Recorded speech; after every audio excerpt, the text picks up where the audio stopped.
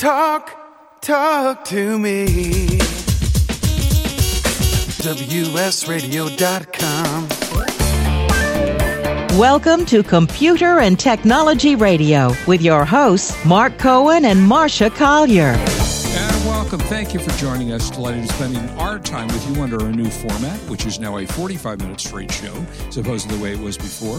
We're working out a little of the kinks here and there. We're still trying to do a live show on Twitter, but that's may or may not be Mark. working. That ain't happening right now. Yeah, we're going to have to work on that and see how we can do it in the future again. Yeah, we'll see how that goes. But otherwise, lots of interesting stuff going on now. How was your week? Not a lot of tech, but a couple of big brands stepped in it, so we're going to talk about that. So what can I say? I did get an interesting email yesterday from the Lakers telling me that I have a chance to purchase tickets for games next week. So they are allowing people back into Staples Center on a limited capacity. We don't know the numbers yet. But the world, I guess, is opening up here and there. The Dodgers are doing the same things here in Los Angeles. Yeah, I didn't make it into the Dodger lottery for opening day. So yeah. I entered, my daughter entered, we all entered, but there's so few people in the stadium still. Yeah, most of the capacities now, I think, across the country are between 25 and 50%. Did you know that Dodger Stadium's going to have a Shake Shack in it? I did not. You know what? Yeah. I actually, I have to say, I went with someone to Shake Shack. This is a couple of years ago. And they ordered like a hamburger and fries and a shake. And it was like $22. I thought, what? What is this? So I've actually never had food at Shake Shack. Is it good? Well, that kind of goes with the prices at the ballpark, doesn't it, really? Well, yeah, that's true. I suppose that's absolutely true. A hot dog's $12, $13 at the ballpark. The food at all ballparks, any sport, it's kind of like getting gold, right? Yeah, exactly.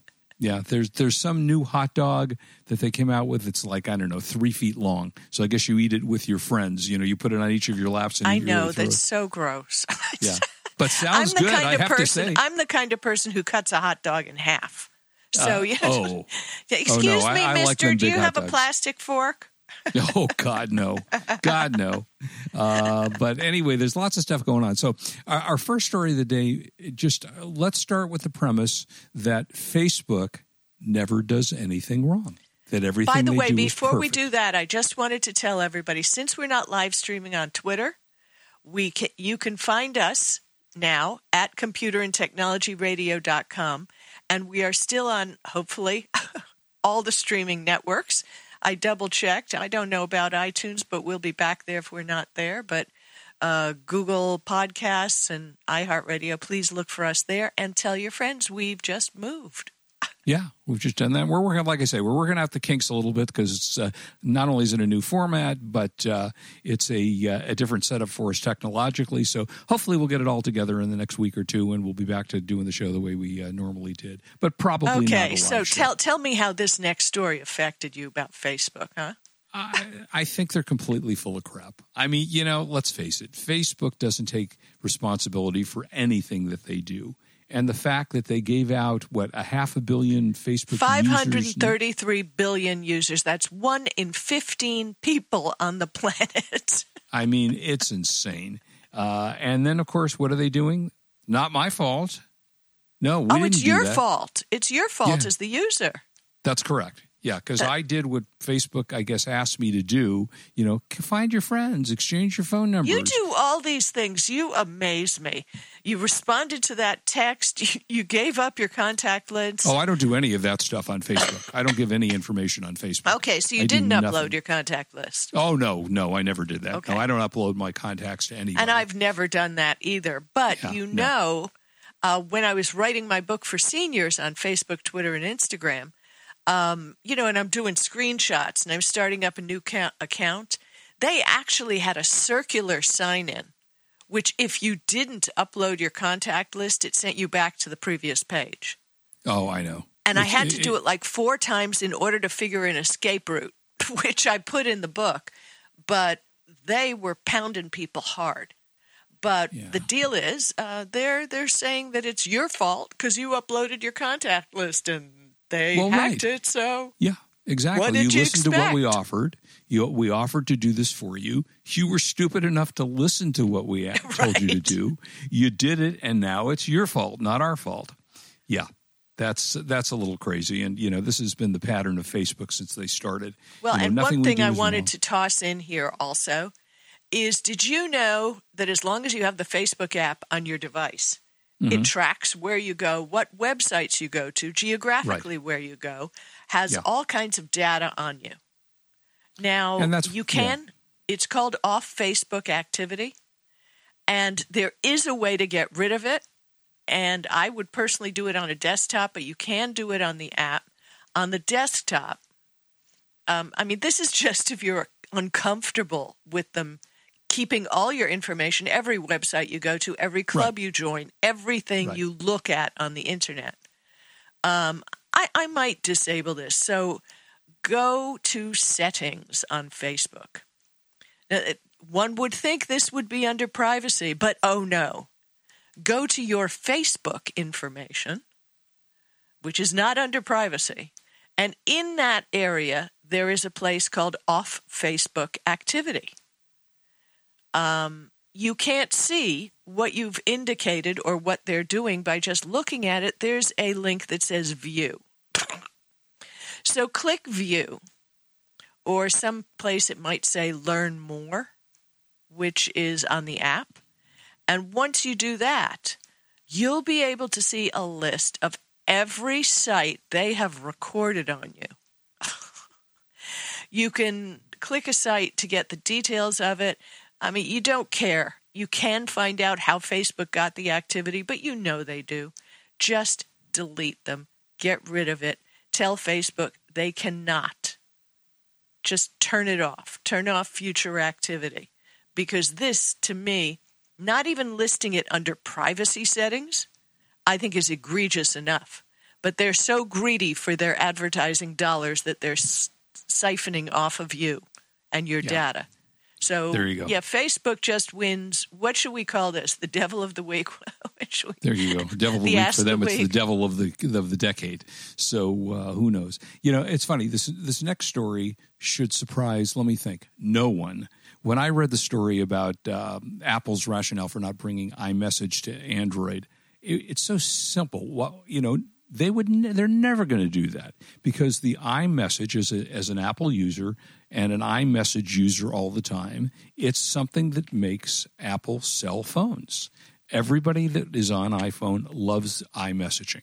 You get to see the nice little box that comes up that says you're typing your response. It's end-to-end encrypted. Once you delete it, it's gone. Android has that too now. But the thing that really, really slayed me, and hold on, I have to hear. This was by Craig Federici, Apple's Senior Vice President of Software Engineering and Executive in charge of iOS.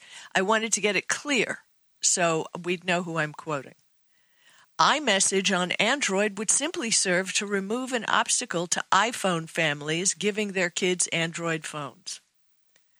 So it was a deliberate point of competition. Oh, of course. Absolutely. So now, it was not to make the iPhone customer's life any easier that, maybe they could buy a $300 mid-price phone for their kids, right? So, yeah, now on the Android, I found it so offensive because I figured, okay, you want to sell, but to actually put those words out there and say that, because that says you don't have the best wishes for your customer in your head. Yeah, we're going to force everybody to spend a grand. Please. How many companies have the best interest of their customers on their heads? Right. Few. So on the Android, though, is that a program that comes on every Android phone? Yes. It's okay. Well, I'm going to be revealing all of this in a new book that I really can't talk about that comes out during the holidays. But it is coming out in when you buy a phone, let's say a Samsung phone, or buying a phone from T-Mobile. I'm not saying those particular brands are guilty, but I'm just saying these many brands have their own messaging that they have plonked on the phone. Right. So you have to actually go to the Google Play Store to download Google Messages. Okay. So you have to make the effort. Another great piece of caring for the customer and trying to build your own brand. But all that is going to be exposed in my new book. So, well, I have to say that, like I said earlier, that most people that use the Apple phone, one of their favorite features is iMessage. And a lot of people won't give up their Apple phones. I don't care if there is a third-party Android app that does that. It still doesn't feel the same to people. But that's the thing. It's not a third-party app that does it. It is an Android app. It's a Google app. That you have to download, correct? Yeah, what I am saying is it's the carriers or the manufacturers who choose to substitute their own messaging app for that, so that they get the data. Folks, never forget, any of this is not for your benefit. It's so they can get all the data.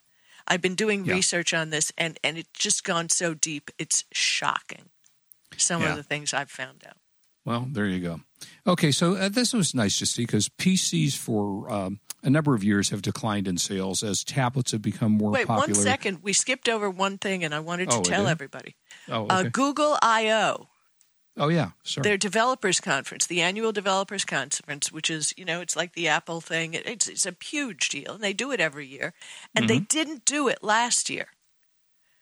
Because what did we do, actually, in 2020? Nothing. Google I/O 2021 will be virtual and free to attend for anybody from May 18th to 20th. I won't go into it, but it's company and product news, technical sessions. Just like, I try to listen to all the Apple announcements. Even if you're on iPhone, this is important for you to hear. Because like we've been telling you since the beginning of the show, you're not getting the full story from anybody. Well, right. And this is the developers conference. You can hear and see. There's going to be an Ask Me Anything with executives and things like that. And skipping right through, you can sign up at events.google.com. And, it's interesting, these virtual events, I have to say, we had a virtual CES this year. In my own opinion, it was a disaster. You could have gone into rooms and you saw some interviews with people. It's just not the same. Technology is a hands-on, touching industry. You want to play with your phone. You want to do this. You want to do that. At least, I suppose, in this conference, it's more announcements than it would be, like just CES like the Apple thing. Yeah, exactly. Right. But CES was it was a disaster. I can't do any of those virtual press conferences. No, E3, unless which is it's like this, and there's keynotes and there's important stuff. Then that's same thing. E3, which is the big gaming convention that I've been going to for probably 20 plus years, is virtual again this year. And I don't know. I mean, I think it's great that watching a virtual game on a screen just doesn't do it. Kudos to everybody who is making an effort to make it work. My wife goes to the gift show every year. She has a little business, and so she in Las Vegas goes to the gift show. That is virtual this year. So, more power to everybody that's trying to make all of these things work, and I congratulate you. Unfortunately, they just have not worked well. So, okay, so back to PCs. So it's nice to see that PC shipments have surged in the first quarter. Demand remains high. Now, certainly over the last year, a lot of us, including myself, have worked from home on a PC and connecting to my work. And, that has really been an amazing thing for many industries that could work from home. Now comes, of course, the difficult part where people might have to go back to work, and a lot of people don't want to do that. They want to work from home. I mean, it may not happen. Google's already said that they expect people back to work in September of this year. So they posted the first quarter demand surged 55.2% year over year, which was a surprisingly large growth. And the shipments continue to increase. PC ship. Let's see. Say that six times. Three times. BC. From last year's fourth quarter to this year, PC shipments fell 91.6 million units down to 84 million for just an 8% decline. And the true test will come over the next, I would say, 6 months in the PC world. When people actually start going back to work, I'm probably somewhere, I would say, in the next 6 weeks, going to be going back to work into the office. A lot of people will be doing that. So the real question will be, do PC sales continue to increase when people go back to their office and have their desktops there. But regardless, it's nice to see that that's going on right now. And we'll probably see some of that into the next 6 months, I would think. Education and touch screens and all those things that you're using now. So that's a nice plus, and I'm happy to see that is actually going on. So we'll see where that goes. It's interesting to see. What shocked the heck out of me was that Lenovo was leading the band and HP in sales. Didn't that shock you? Yeah. I mean, Dell was way like half of what, let me see, the growth that Dell had was half of Lenovo and HP. I was shocked. Whoever bought Lenovo, do you know who owns Lenovo now? Because it used to be IBM. I think it's Lenovo. I do have a Lenovo computer. I love it. I used to use only Lenovo, but when they sold it, I got a little bit nervous. Right. Yeah, so I haven't bought one. The most recent one I bought is a Dell. Me too. And, it's pretty. But, they're nice. What do you want? Yeah, what do you want from a computer? It's just but they did a good job at whoever bought Lenovo was very smart by buying the name. Because my guess is the majority of the people don't realize Lenovo is no longer part of IBM, and it's an independent company, and so they bought a good name for themselves. And they keep the computer format, with that little red dot pointer thing in the middle. Yeah. Which I hated, by the way. Hated so that thing. It was like the mouse. It just never seemed to work quite right. Did you know that Alienware computers are Dell? I think I knew that Dell did purchase them a number of years ago. And, of course, Alienware is the big-time gaming computers that most people buy if you're a gamer. So, but, they're working very hard to keep the brand separate. Oh, yeah. Yeah, good for them.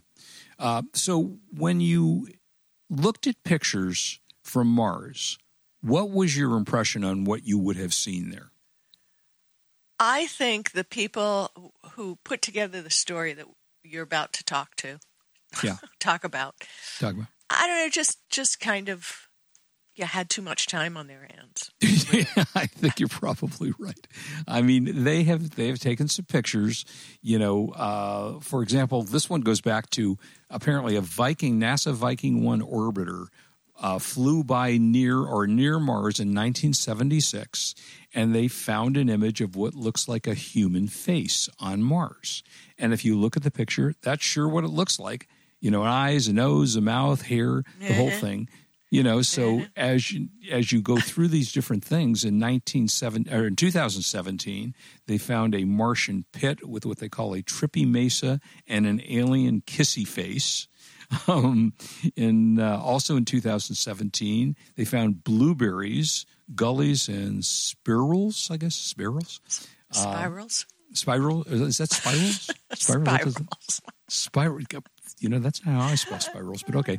Then there were things like stick-like figures and avalanches and volcanoes, Pac-Man, lava coils, all kinds of stuff. It makes you wonder what the hell's going up on Mars. I don't know. Maybe there is I have life to on tell Mars. you, I do have breaking news about Mars, which I think is much more important. So, NASA has that little helicopter up on Mars right now. Yep. And it was supposed to fly tomorrow. But now that has been delayed until at least Wednesday, April 14th, according to the Space Agency. Because the delay comes in response to an anomaly during a test that was meant to see the helicopter blades reach flight-like speeds of 2,400 revolutions per minute. Now, before I go on here, haven't we always been taught that kind of the reason you can fly is because you have atmosphere?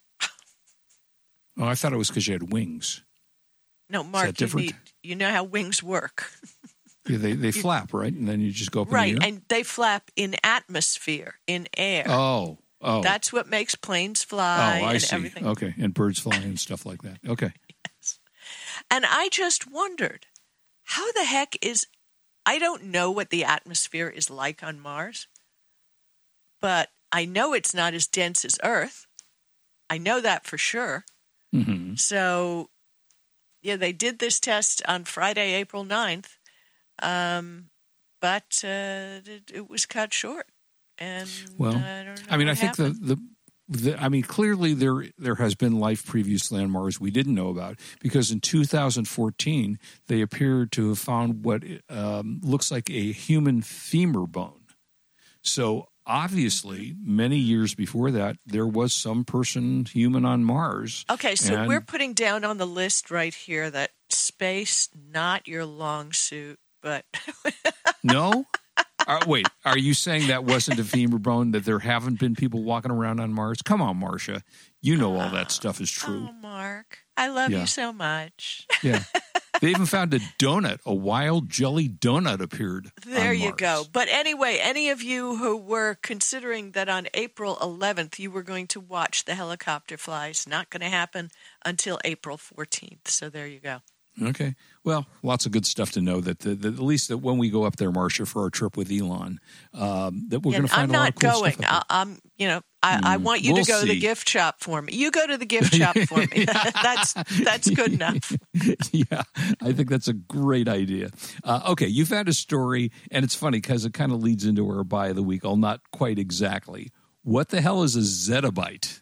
Okay, so what was the first hard drive you ever bought, size-wise? If you're talking to, I want to say it was a 20 megabyte hard drive, if I remember correctly. And it cost $250 million. Oh, it was a fortune. Yeah. Well, yeah. So Seagate, who's been in the game, right, a long time, is going to put out how many zettabytes? 3 zettabytes. 3 zettabytes. Okay.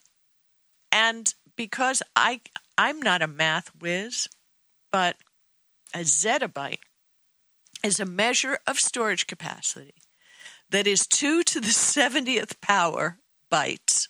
Wait, let me do the math. Go ahead. While you're talking about it, I'll do the math. Go ahead. Also expressed as 10 to 21, which there are so many zeros. It's 1 sextillion bytes. 1 zettabyte. That sounds like a lot. Yes. Yeah. 1 zettabyte is approximately equal to 1,000 exabytes. Okay, now we're going to understand. 1 billion terabytes. Right. Or 1 trillion gigabytes. Right. Now, 1 trillion gigabytes, okay, I can picture. I mean, all this other stuff is just way, way too much. So this is crazy. I mean, that it's actually going to be available from Seagate.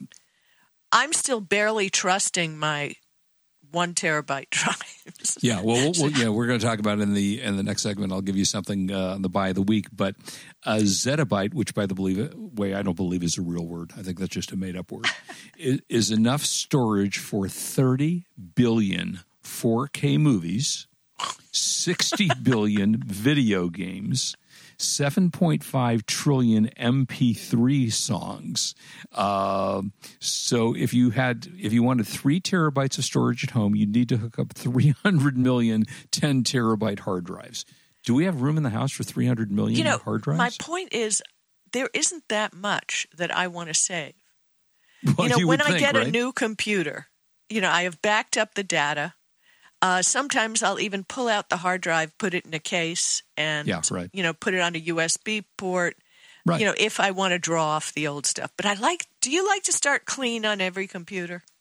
Yeah, I do. I do. I like a clean computer, a clean phone. The only thing I carry forward on phone are contacts, email, things like that. So interesting. Yeah, but this is crazy. Now, so my question to you, because you are the expert. I am. Is a 3 zettabyte hard drive storage heavier than a 20 megabyte hard drive? Is it full? I mean, is it full of information? Yes, let's assume it's full. Yeah, well, that would have to be heavier, obviously. I mean, clearly it is. That's just a stupid question. I mean, they're always heavier when there's information on them. The interesting thing about this is they say that by 2025, self-driving cars alone will account for 32 terabytes per day of needs of storage. So I don't know, maybe somewhere down the line. This is what gets back to when I was saying, folks, don't get yourself all whooped up about 5G. It's not for you. It's for applications like that. Right. Yeah, but exactly. why don't you give us the buy of the week so we can talk Yeah, about I mean, so right now is the time that we search the planet, the universe, and Mars. Newegg.com for the buy of the week. Thank you, Hans, for that. Okay, so talking about what I thought when I wrote this down was a great buy for a huge amount of space. I guess it's not as much as I thought. On Newegg.com is the WD Elements 10 terabyte USB 3.0 desktop hard drive. Comes in black. And I mean, the reality is that unless you are an electric car yourself, you probably don't need 10 terabytes of information to store your stuff. You know, you probably put the whole Library of Congress on 1 terabyte. I don't know, what it amounts to. But if you need lots of storage space, here you go. So it's the WD Elements 10 terabyte USB 3.0 hard drive. The normal price on this is about $210. It's on sale at Newegg for $179.99. But That's wait, insane. there's more. There's more. Oh. If you use the code 93XQU23, you get another $30. Repeat that again. I'm writing it down. 93X QU23. They'll take another $30 off the price. So now you're talking about $149.99 for a 10 terabyte hard drive. And free shipping. And free shipping. And to put it in perspective, our dear friend Mark Goliski, who we lost many years ago, came into studio with me one day and had the first 1 gig hard drive, little miniature hard drive. It was a 1 gigabyte. It was $1,000 for a 1 gig miniature hard drive. And now you get 10 terabytes for $149.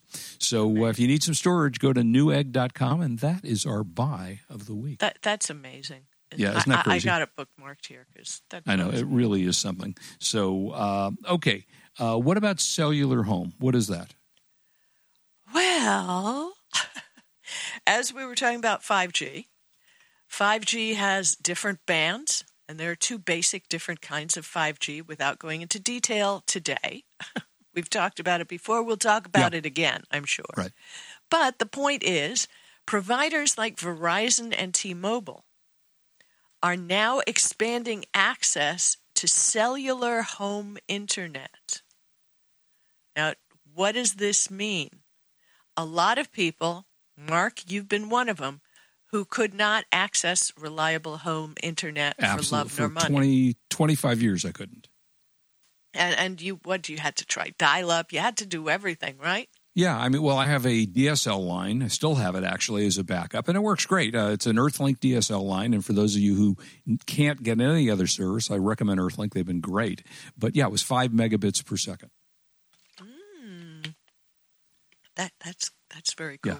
Yeah. So now I have 150. Cellular internet works by using a router or a hotspot, like whatever, to connect to the provider's cellular network, just like your cell phone does.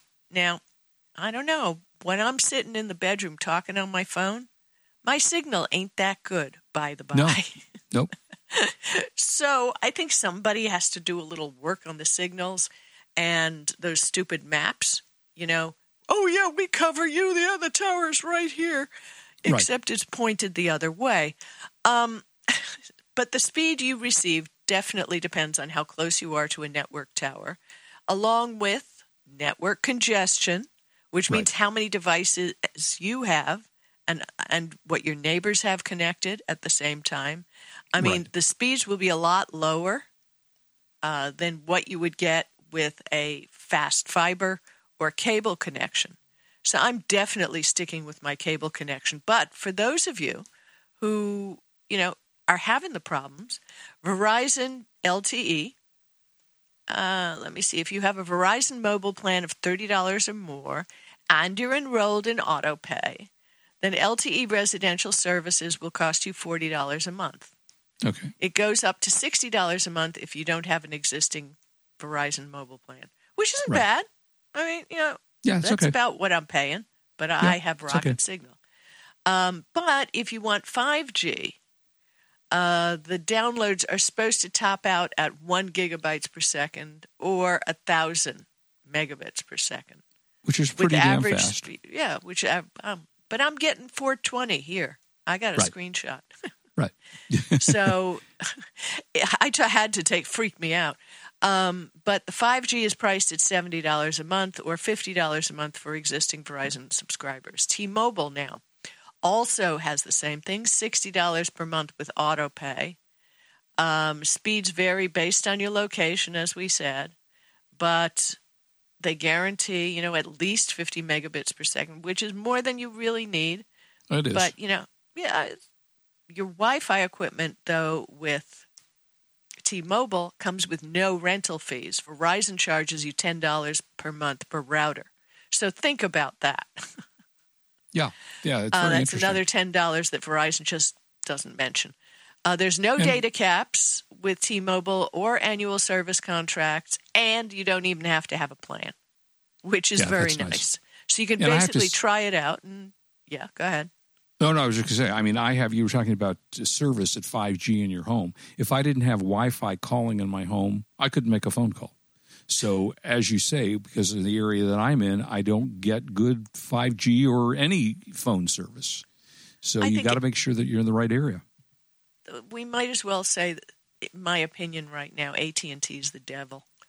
So I'm just not a fan of AT&T. I never have been. I think their business is predatory, and I'll stand by all of that. And there's a billion people on Twitter who'll stand right behind me. Right. But you can't. AT&T does have fixed wireless with a data cap of 350 gigabytes per month, which if you have a full family watching all different movies, you may have a problem. Right. The company will assess an overcharge of $10 for every gigabytes of data you use after that. With a limit they won't. They wouldn't do that. Stop. But they will limit the overcharges to only $200 a month. Oh, well, now we're talking fair. Okay, so thank you fair. for that. Yeah. And they do require a 1-year service contract. Promotional pricing right now is set at $60 per month. But hey, wait till that 13th month. Yeah, exactly. Unless you cancel within the first 14 days, you'll have to pay an early termination fee to get out of the contract. Right. Now, I thought that was against the law. I know in California you have a cooling off period, and I believe there is a federal cooling off period, is there not? When you sign a contract like 30 for something. Days or I want to say 30 days. So how can they get like away with this? Oh, like the FTC isn't paying attention. That's right. I forgot. Yeah, exactly. More of that from AT&T. U.S. Cellular has a cheaper one. So these are things to look at in the future. But to be honest with you, you might need 2 routers because the router is the modem, is the hotspot. Right. You might need more than one in the house. Nobody's talking about that yet. But like I said, at that end of the house, I get no signal. So think about it before you do it. All right. Hey, this next story is interesting. I monitor my blood pressure, with the old style cuff that you just put on your arm, but it's kind of a pain to do that. I can't get that thing around my arm. I just can't get it tight enough, or it falls off. Well, I make it work and it's fine, but this would be cool. I mean, you found a story that Fitbit actually thinks that smartwatches may be able to measure blood pressure, which would be awesome if that actually works. Yeah, they're actually reaching out to customers to ask them to be part of a study. Users who are at least 20 years old can participate, and it will look at how pulse arrival time. This is a new way of measuring blood pressure. Yeah. Basically, pulse arrival time, or PAT, is the time it takes for a pulse of blood to reach the wrist after a heartbeat. Mm-hmm. In previous internal Fitbit lab studies, PAT was found to correlate with blood pressure, but the new study will extend those findings to a broader population. So, if you are eligible and a Fitbit user, you can expect to get a notification within the app to join the month-long study. And they're going to try and recruit all kinds of people. High blood pressure is a big killer, and we all have to be watching out for that. 45% but I got to tell you, U.S. adults. Just remember, I don't see any bonus that you're getting except the pat on the back for participating in the study. But it's an important study. But remember, they're getting a lot of data. And Fitbit is owned by Google. and yeah. I told you, Mark, my new theme for 2021 is how much data are you giving away? I think I should have a game show on this. That might be a nice game show. You know, and now welcome to the data? giveaway. Right. Yeah. Like every Privacy time your sucks. Apple Watch thought that you were falling over and you weren't. Right. It could have been reporting to your insurance company, the guy's falling over. There's something wrong here. Oh, Raise Mark his fell down rates. again. Yep. Right? Yeah, that happened to so- me when I was playing racquetball. When I hit the ball too hard or dove, it would come up with that. So since I've been on the treadmill now that I've been home for a year, I don't have that happen to me anymore. But I'm sure when I start playing racquetball again, it'll happen again. By the way, 45% of U.S. adults have high blood pressure. I mean, that's nearly half of the U.S. population. I know, it's crazy. It's crazy. So, so that's kind of interesting.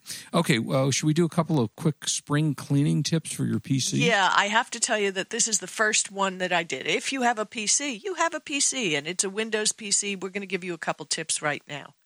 Yeah. The first thing that annoys me, is when you start up your computer and all of a sudden things pop up for you to click sign into.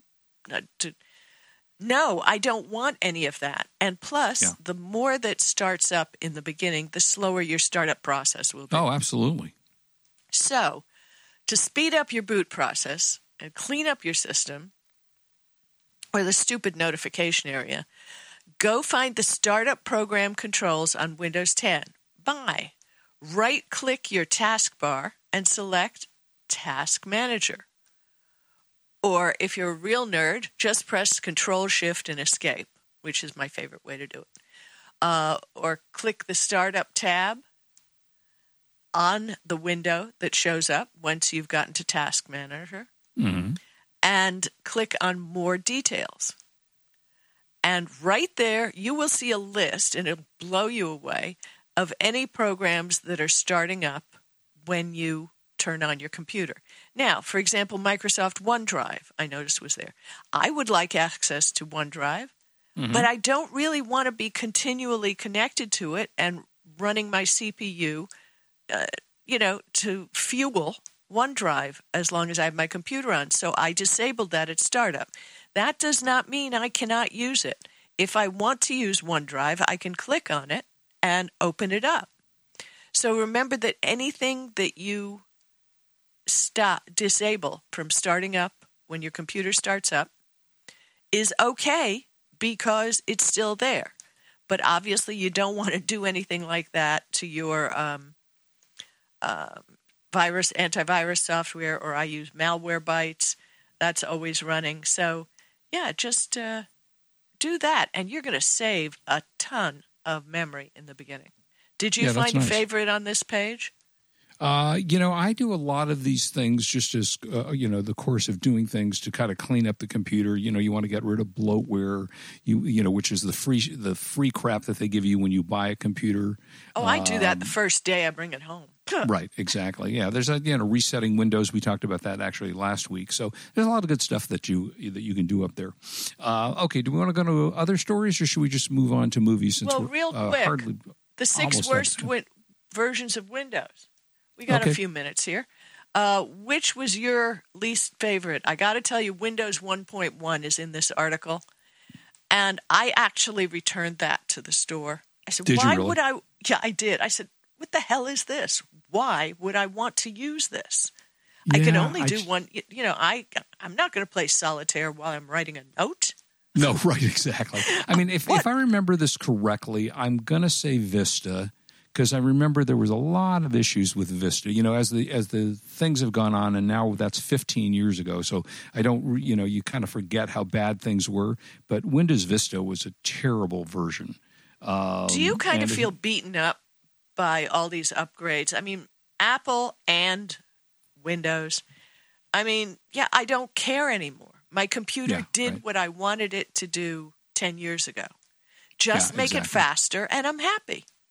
You don't have to do all this stuff, in my humble opinion, but Yeah, I mean, I think that they listed the number one was Windows Millennium Edition, which I do remember as having multiple problems. It crashed all the time. You know, computers, for those of you who are, say, new to computers and didn't have them 20 years ago, you know, you're pretty used to turning on your computer, having it work, and everything was cool. And those days, not so much. There were all the window of the blue screen of death and a million other issues that happened with computers back then. So lots of stuff that didn't work well back in the day. It's gotten way better, fortunately.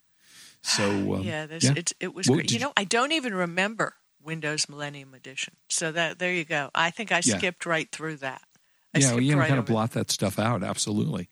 So what have you been watching on TV? I found there's only 2 shows on Apple TV Plus that I like. One of which is For All Mankind, and there's a new installment up there now, and I love it. It's a reality/fantasy of the U.S. space program on the basis that the Russians were the original people who landed on Mars.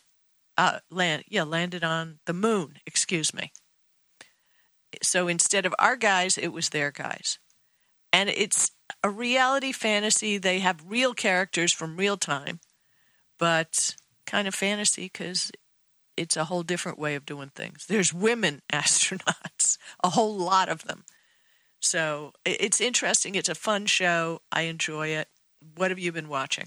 You know, there's a new one. It's got love in it, and I can't remember the name of it, so I'm blank on. I'm watching so many different networks now, and from Apple TV to everything else, and I don't remember. By the way, name of the show. Do you remember back at CES a long time ago? I said, now they're going to $10 a month us to death, and they have the cost of streaming, which was supposed to save everybody money, is now out of control. Oh, yeah. Yeah, there are so many different things that I'm subscribed to that I said I never was going to.